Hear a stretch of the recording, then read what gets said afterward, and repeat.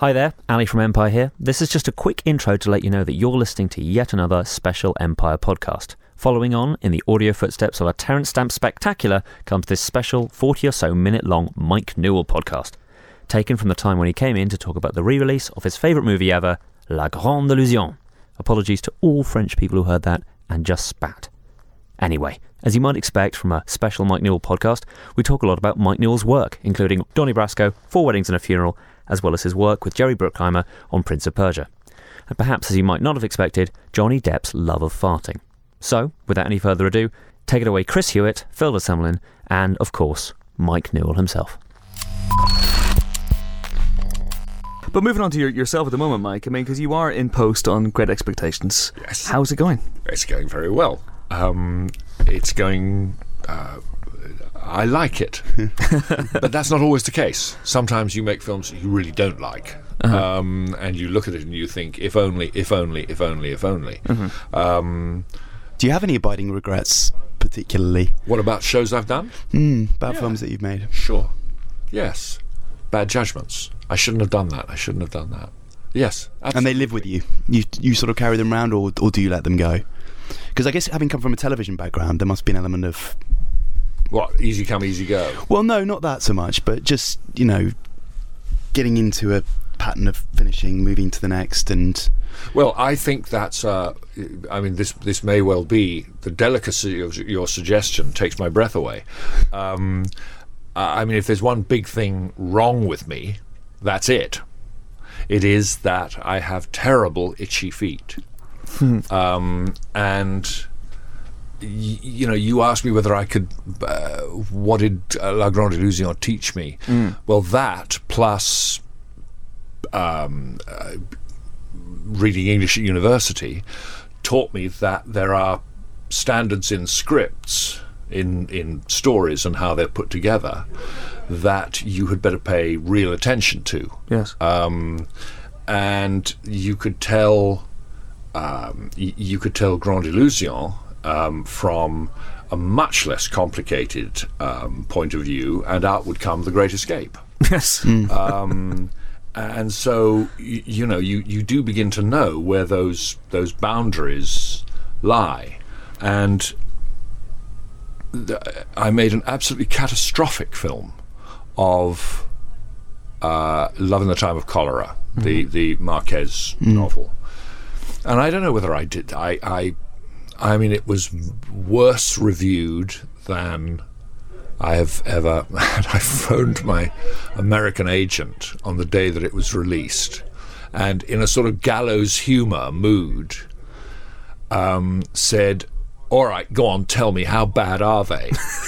And he said, oh, you want to know?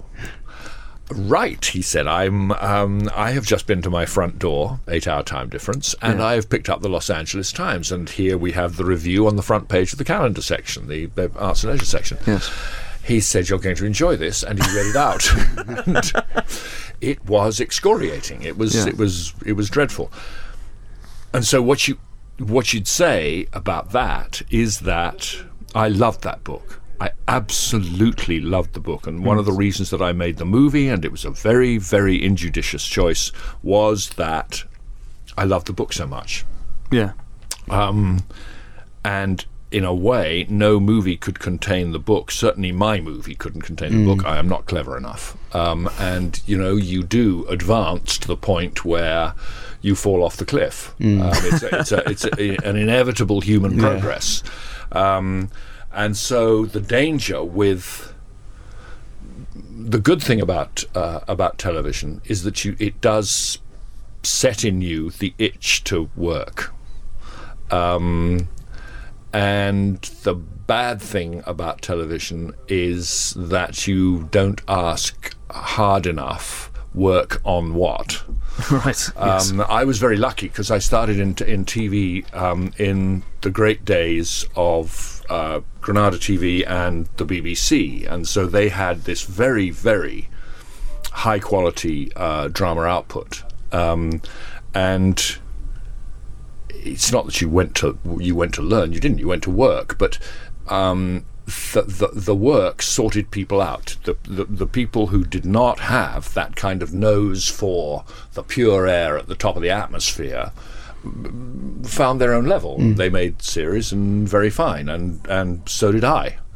But then you kind of moved up until you thought, hey, that's a good one. That's that's a really good one, and you can see them. Yeah. And the good thing about TV for me was that it taught me to read scripts, at tons of scripts, and that led to knowing what you did like and what you didn't like, what you did want to do and what you didn't want to do.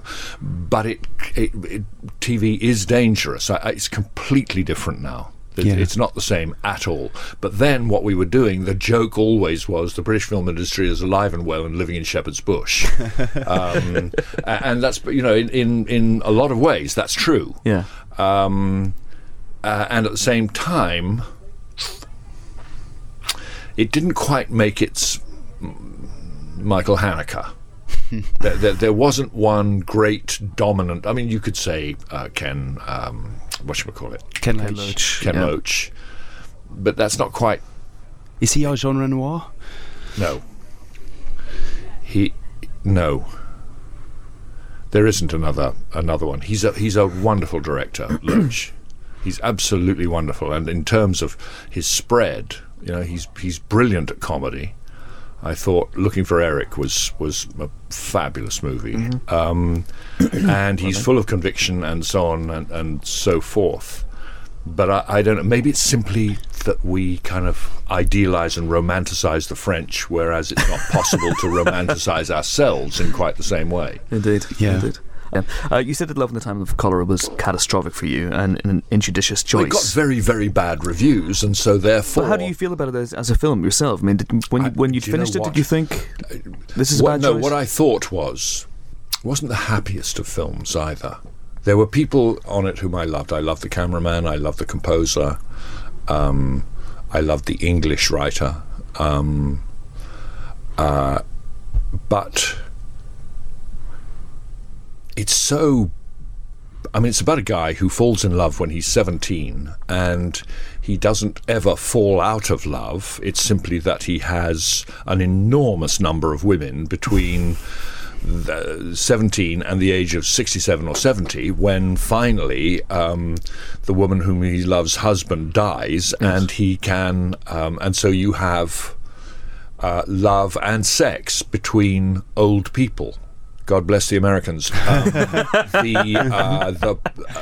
had a preview in some godforsaken place in Southern California, and there was a scene which I knew was a terrific scene because I'd sat in...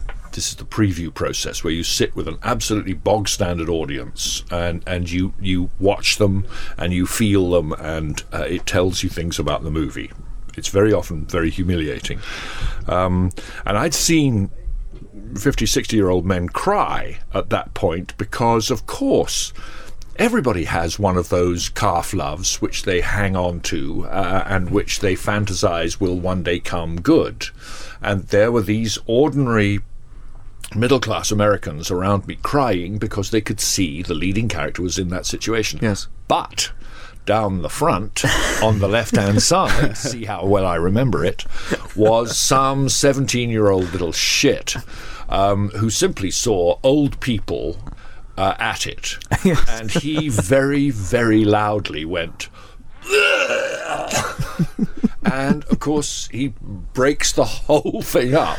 And 300 people titter or Absolutely. roar or whatever it is. And... the trouble with the movie is that it had ambitions beyond its scope, and ambitions that really belonged only in a novel, and certainly ambitions beyond the talent of its director. Oh, okay. You think that you would say that yourself? Oh, absolutely. Okay. Is that something that becomes apparent to you all the time in post? All the time. Yeah. No, sometimes during shooting. Okay. Sometimes during shooting. I can remember being in rushes on Harry Potter. I'm not claiming anything, but it was a good Harry Potter. Yeah. And looking at this thing and thinking, and then realizing in a way to my horror that I was actually out of my seat in front of a full theatre. That means 30, 40 people who are people working on the film, the makeup people, the props people, the designers, all of that kind of stuff, that I had actually got up and was down the front shouting at my lack of talent. Really? Oh, yes. Oh, my word. Everybody remembers it. People still come up to me and say, how are you feeling? You all right? Hug, Mike. It's a really good film, Mike. You remember which scene? Yeah. It is a really good film. I'm very proud. Was it just one shot in particular you were unhappy with? It was one sequence that I had this wonderful idea. And I'd got it. I'd just done it really badly. And this sweet man, Peter MacDonald, who was the second unit director, came up to me and said, "Look," he said, "it'll be, don't worry." He's sort of stroking me. "It'll be all right. Just put it on a different lens and look at it from this side and not from that side, and then get him to go a bit quicker, and it'll all be all right." It's really nice to me. But it was a bad moment. Yes, that happens all the time. You look at it and you think, you're not good enough for that. Oh, I have that all the time. Right. yeah. Don't we all? And people agree with me constantly. So, yes, which is even worse. Right. But what can you do? That is so true. Flipping it over, did you have a feeling on, say, 4 Weddings that you were really onto something? No. I had a little feeling that I was onto a really, really good actor.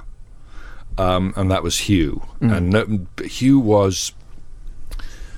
He had a career, but he didn't have the kind of stellar thing. And we'd been going to make 4 Weddings a year before that, and we couldn't cast it. And we found this guy, Hugh, who wasn't available, who was going off to Australia to make a film with John Digan. And so he wasn't available. And I said, we should put this off. We should stop now. We haven't got the money yet anyway. There's money hassle.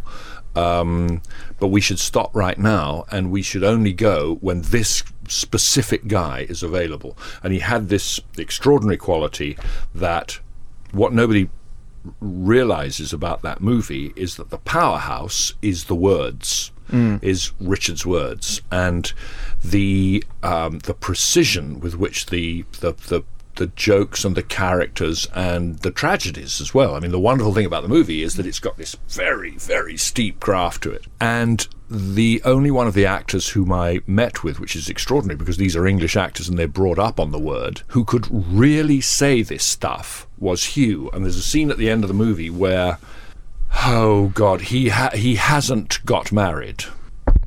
It's this wonderful moment where the deaf guy raps on the pew, and everybody turns around and says, "What's going on?" And it's somebody objecting to the marriage. I was a choir boy, and there's always that wonderful moment in a wedding where the priest stands up and says, "If any here have any let or cause in hindrance that why these two should not be joined together in holy marriage, let them speak now or forever after hold their peace." And we all thought, "Go on, do it. There must be somebody out there." And it comes true in 4 Weddings. But he then goes home unmarried, Yes. And there's a rainstorm outside, and then the doorbell goes, and there she is. There's the girl that he should have married. And because we had the fire brigade, so the rain is because that's the only way that water shows on film. It's got to come down in chunks, so you don't see it. And they were both of them soaked within half a second, and the rain, of course, is hammering on the microphones, so you can't really hear anything, and so it all has to be done again in an absolutely dead atmosphere like this. Okay. And it's the final speech of the film, and I thought, it's asking too much. He's never going to be able to do it. But he came in and he did it in 3 takes, because what he does and what nobody knows about Hugh, you look at him and you think, well, there's a gadfly if ever I saw one. Yes. But he's not. He's immensely hardworking. And that speech was rehearsed for the shooting absolutely down to the nanosecond. And it was in his head, so that when he came back in to do it, all he did was to call up that version of it, and he could do it perfectly. And he's sort of brilliant in that way. And you don't think that about him. You think, he's the perennial slightly toffee boyfriend and that kind of stuff. He's a brilliant actor, absolutely brilliant. But he's extraordinarily self-deprecating, because I interviewed him recently for The Pirates, his new movie, and I gather the voices are very good. He's fantastic. He's really good in it. And he was saying that at one point I was doing a voice for this, and I thought I'd just have to turn up and speak, but I actually found myself having to act, which I don't like doing at the best of times, and I almost injured myself. And he's very, very self-deprecating. But there is a great actor under there. Yes, that's absolutely par for the course for Hugh. Yeah. Oh Lord, am I going to have to act? No, that's not true. What was your immediate reaction when you imagine page 1 of the Four Wedding script has the word fuck on it quite a lot? Absolutely wonderful. Most directors wouldn't have got past it, I imagine. Oh, rubbish. Of course they would. No, what was marvellous was that, to start with, the first time it was ever screened in public was at the Sundance Film Festival in good old Mormon Utah. Or Utah. Yeah, I did. And half the audience walked out. Horrible thing. Here's the first screening of your movie, and half the audience leaves within the first minute and a half. They did. But then there was a wonderful thing where I was back in London checking prints or soundtracks or something like that, and we went to a cinema, little private cinema, to do this check. And my daughter, who was at that stage, she was about 9, and she had a very zippy, funny au pair girl called Charlie. And I said, look, Charlie, they can come. Because I haven't got time to do anything else with them. And you sit down the front, and there are about 8 of these little girls, all the same age. But there are, at the beginning of the film, there are actually 14 fucks. And I don't want the girls to have their ears sullied by that. So I want them to put their... And so the film started, and there were all this little row of heads sitting down the front. And I realised the first one came up, and Charlie, the au pair, stuck her fist up in the air and went, 1! And by the end of it, all these little girls were going, 7, 8. Just as well they didn't watch Donnie Brasco. I'm very proud of Donnie Brasco. Yeah, absolutely. Before Weddings blew up, so many careers. Obviously, Yes, John Hannah, you and yourself. Did Donnie Brasco come about as a direct result of that? And again, that was... It must have in some way or another, because that's how America is, that's how Hollywood is. I mean, it doesn't really matter what it is. If it tips over a kind of magic figure, then the world is your oyster. And of course, Hollywood thought I could do anything. And it then took them about 3 movies to prove that I couldn't. And gradually, your stock in trade sort of, you come back down to earth. You come back to what you should be doing. Mike, I think you're being very modest. I mean, Donnie Brasco is a great film. That is how it works. But you made Prince of Persia. Yes. So your stock must be pretty high if you're on Jerry Bruckheimer's speed dial. Indeed. We should not say too much about that.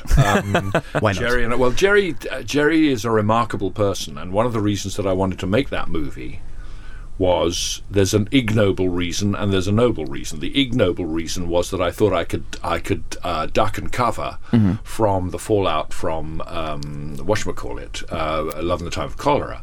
But the noble reason was that I thought there are only 2 types of movie I've never made. One's a Western and the other's a musical. I would dearly love to make both a Western and a musical, and that movie is partly a Western. But the thing that it absolutely is it's a Jerry Bruckheimer movie. And I said to myself, if you're in mass entertainment, and if you make films of any kind, it's stupid to think that you're not. you are in mass entertainment. I mean, even the great European art movie makers are in mass entertainment in some form or another, and I'm sure they know it. Yeah. Then you can't turn aside from mass entertainment. If somebody's going to offer you the massiest mass entertainment, then do it. Find out what it feels like. Yeah. And it didn't feel very good. Was it a different experience from Potter, where you're surrounded by people who've been working on the films previously? But I also knew the world of Potter so well. Because I was English, because there was a very particular kind of sense of humour, and Joe Rowling is a most wonderful comic writer, and they were really the screenwriter.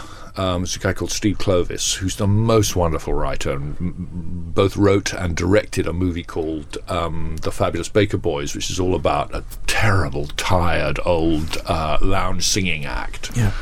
He was a great comedian as well, and so I knew that you could have tremendous fun with this this thing, which was about anarchy. Really, I always thought that what my story was about anarchy. It's about who's in charge.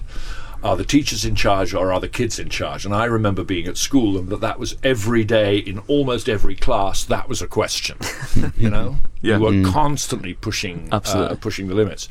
And so, of course, that was a comedy, and I was very familiar with it. I'd been to a school a bit like they made a lot of fuss about. Oh, he's been to a school with sort of stone columns and all that kind of stuff, but not floating candles and sausages that magically appear. No, absolutely not. So I was very, very familiar with it, and I was familiar with what I wanted to do with whatchamacallit, with Prince of Persia. Yeah, thank you. Old.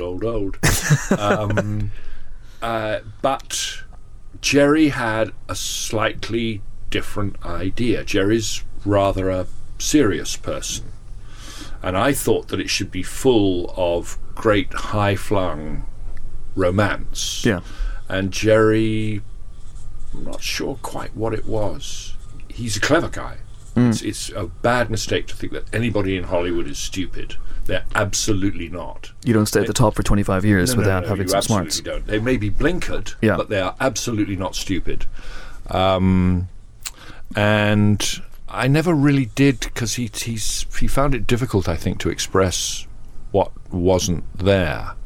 And whatever it was not supplied by what I wanted. And I kept saying to him, but Jerry, come on, look at the shot, it's glorious, and there's the sun, and then there's the dune, and then there's the thorn tree.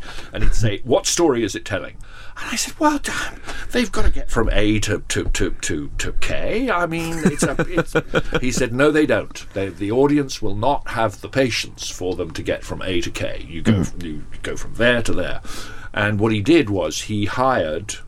I lost a couple of good friends over the editing of that movie, who were British editors, who were very fine men, really, really talented people, but they weren't cutting the mustard for Jerry. And so Jerry brought in this guy, Michael Kahn, who cuts for Spielberg, and who therefore I now know.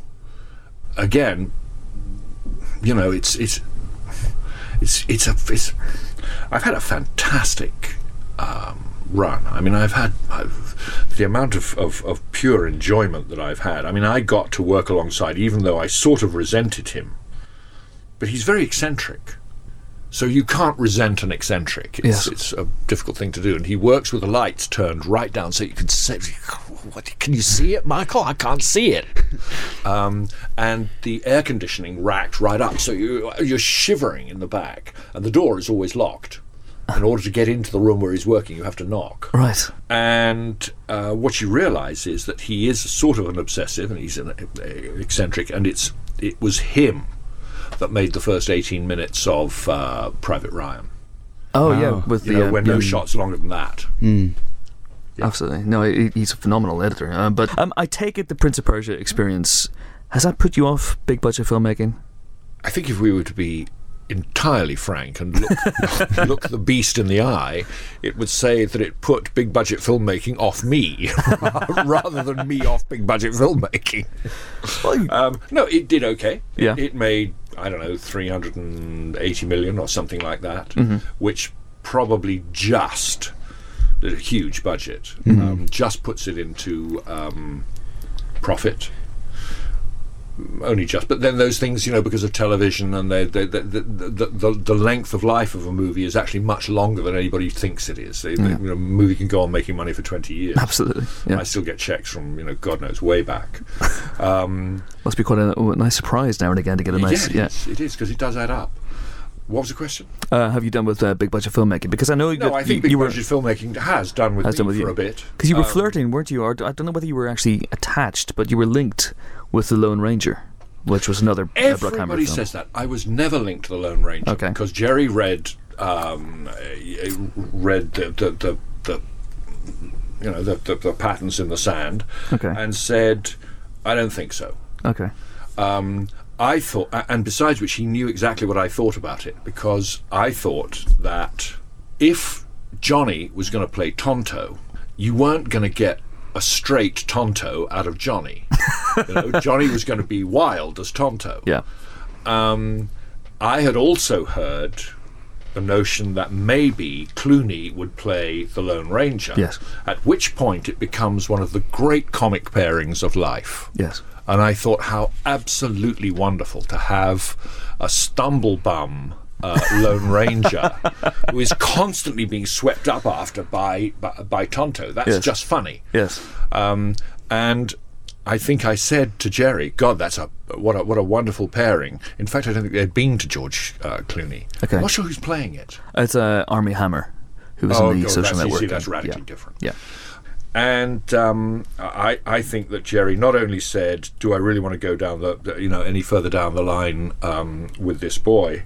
But he also said, "Oh, I see. He sees it that way, and I don't." Yes, because what he sees is that there, and I don't know how the movie will come out. Who's in charge? Who's directing it? Gore Verbinski. Oh, he's back with him. Okay. Huh. And the first still from the film revealed Johnny Depp as Tonto in completely white face makeup with a dead bird on top of his head. So I don't think he's playing it entirely straight, as you might say.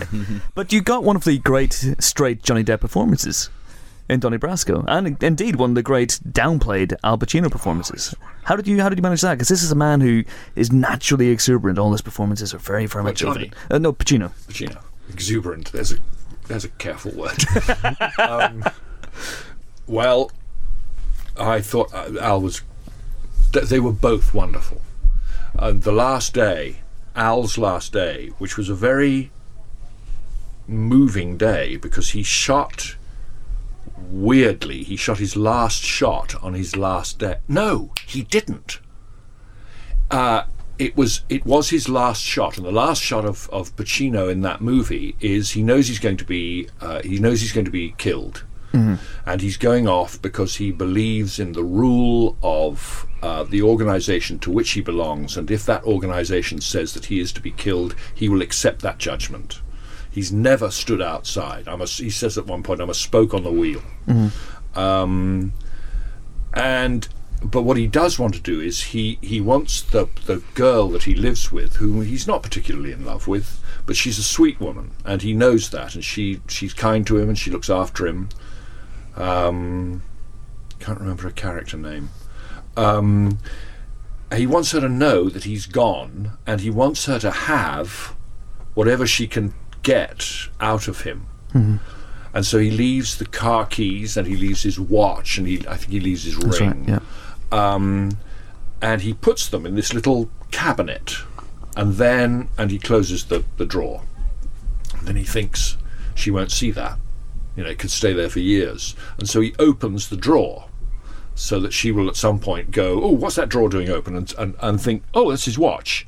And the key to the car, and she can sell the car, and he's looking after her. Johnny wasn't shooting that day, so he wasn't called.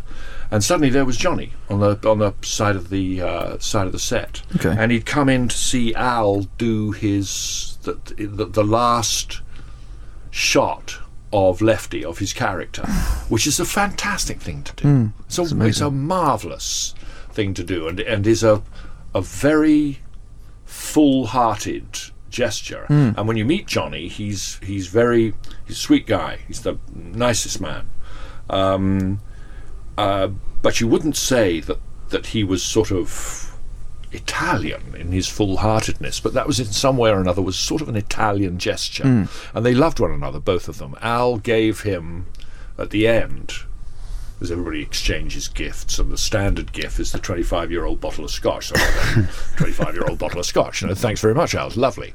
But Johnny got this beautiful, beautiful guitar because Al knew that he was a musician. Yes. And Al had gone to real trouble. So there was a sort of love affair between the two. Can I tell you how it happened? Absolutely. I was there when it happened. So very early on, they're riding around in a car. A lot of that movie takes place in cars, and the awful thing about cars in the movies is that once the actors are in there, they can't get out because there are lights hanging and there are microphones. And you have to tape the doors up and all that kind of stuff. And then you, the director, with the camera, sits outside, probably on the bonnet of the car, and you look through the windscreen, and there are the actors, and you shoot them. But there's always a lot of faffing about, and we were sort of stopped, and the lighting was going, and the sound was going, and suddenly from inside the car there came this huge ripping fart. And I thought, what? And Johnny said, he said, I'm terribly sorry. And I said, no, it couldn't happen to anybody. No, please. And we went on, and people were still going, and in another couple of minutes' time, there was another huge fart. And Johnny said, I don't know what it is. I can't apologise to you. And Al said, and then there was a third. Right. And Johnny again protested. And at this time, Al went with a window. And then, at the fourth one, when Al was actually beginning to find this no longer something about which he could be humane, Johnny pulled out from under him the whoopee cushion that he'd been making. And Al thought that this was the greatest thing since sliced bread. He fell off his chair laughing. And then, of course, since they was going to be together in this car for yet another 2 hours, he was trying to do it himself, and he couldn't. He was hopeless of making farts with the whoopee cushion. And that was the beginning of the love affair. I can't remember the question. I was just talking about how you got such a straight performance out of Johnny and a downplay performance out of Al. What Johnny does is, and you can absolutely see it in all the performances, Johnny needs a handhold, and the handhold will always be what or who is he going to imitate. Yeah. So in Pirates of the Caribbean, it's Keith Whatnot. Keith Richards, And for another performance, it'll be somebody else.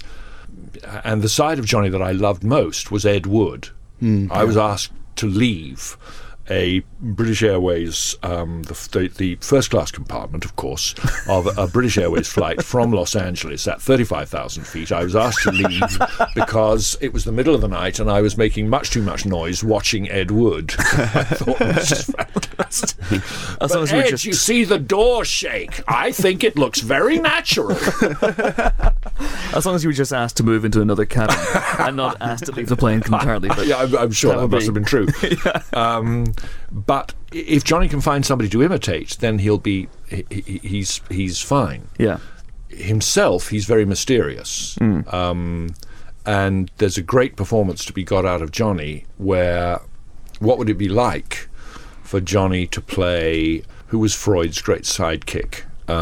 You can't hide. It would be very interesting to see Johnny do that, because he's a stupendous actor, and what he does is to imitate. And he found in that film, that the guy that he was playing, who was the FBI agent who was still alive and who was around the movie, he found him, and I think one of the key things that Johnny latched onto, that gave that performance, it became what it was us asking this guy one day. We said, "What frightens you?" Because there was supposed to be a contract out on him. Even at that time? Mafia contract. And contracts never go away. He said, the contract doesn't frighten me anymore because they're all either in jail or dead. So I don't think there's anybody out there who's actually willing to go to the trouble of. But he said the 17-year-old kid with a cheap revolver who wants to get cred in a bar on a Saturday night and shoots me, that frightens me. And that's why he was absolutely rigid about disguise, and I never had a phone number for him. I always had to go through other people before I could get to him.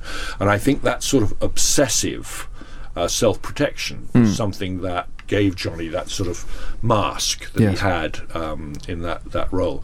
And I think as far as Al's concerned, it really amused Al that at the beginning of his career he has Michael Corleone, who is, I remember because I found these gangsters.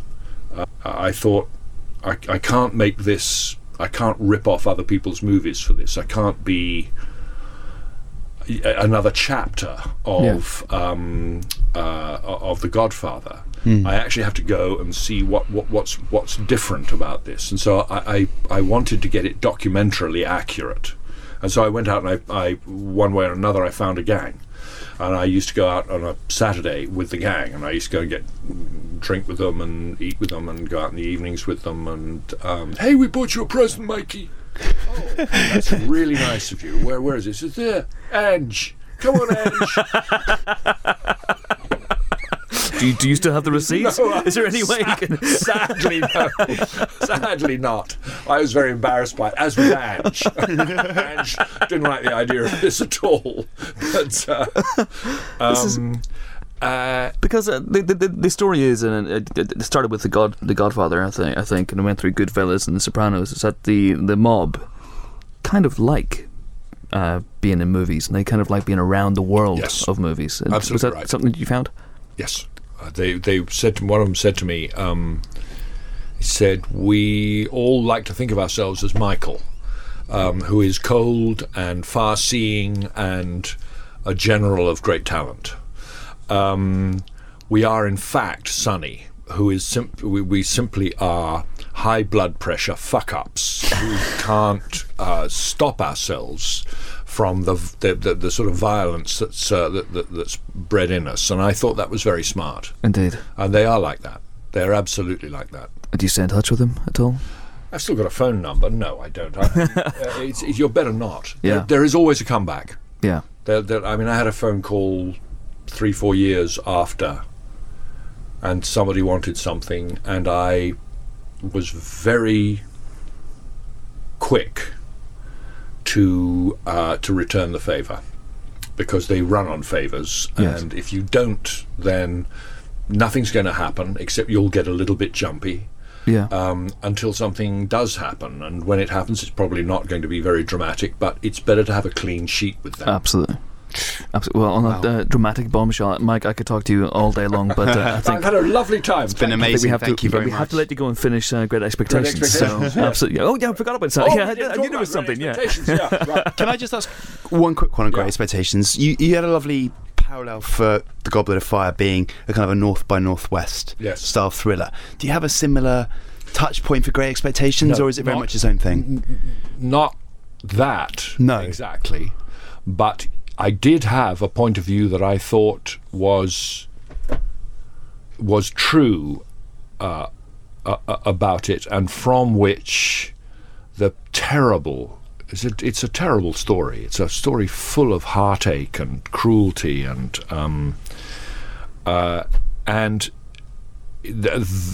so that was very important to me. And it was that the two people at the centre of the drama, who are Pip, the kid who was going to be a blacksmith and then suddenly is transmogrified into a gentleman, and Estella, that they are both abused children, and they're abused by the daft, distorted hopes of brutalized adults. So Miss Havisham is somebody who is horribly dumped at the altar and is desperate the whole of the rest of her life to shrink back from that and to make sure that it never happens to anybody again. And so she gets a little girl. She buys a little girl so that it should not happen to her. And that will be Miss Havisham's gift to the world. Horrible, distorted, twisted kind of thing. And the same is true of is true of the boy. Magwitch is put in jail and sent to Australia by the machinations of a bad gentleman, and so what he wants to do is to create the ultimate gentleman who will take his revenge for him. That's simplistic, but what's really interesting is that you get those links that go right the way down through the story from generation to generation. And I thought that was a tremendous thing to do, because both of the young people, Pip is then horrible in his own turn to the people who have his best interests at heart. He's horrible to the simple people at home. The girl is horrible to him, and so there's this terrible chain of blackness that spreads down through the story. That was my pattern for that. Oh, fantastic. Well, I wish you all the best with it, and indeed, very much so. It's out next year, I believe, or later this year? I would guess later this year. I think probably sort of November, something like that. Just in time for Oscar season. You can't say that. It's one wonderful bullshit moment in Hollywood when people have seen the film for the first time and they don't actually know what to say. People's reactions after a screening are the best one I know, the most cynical, is marvellous, marvellous, must rush. But there's another one which, and the person creeps up to you and they say very softly in your ear, they say, Oscars. And it's never true.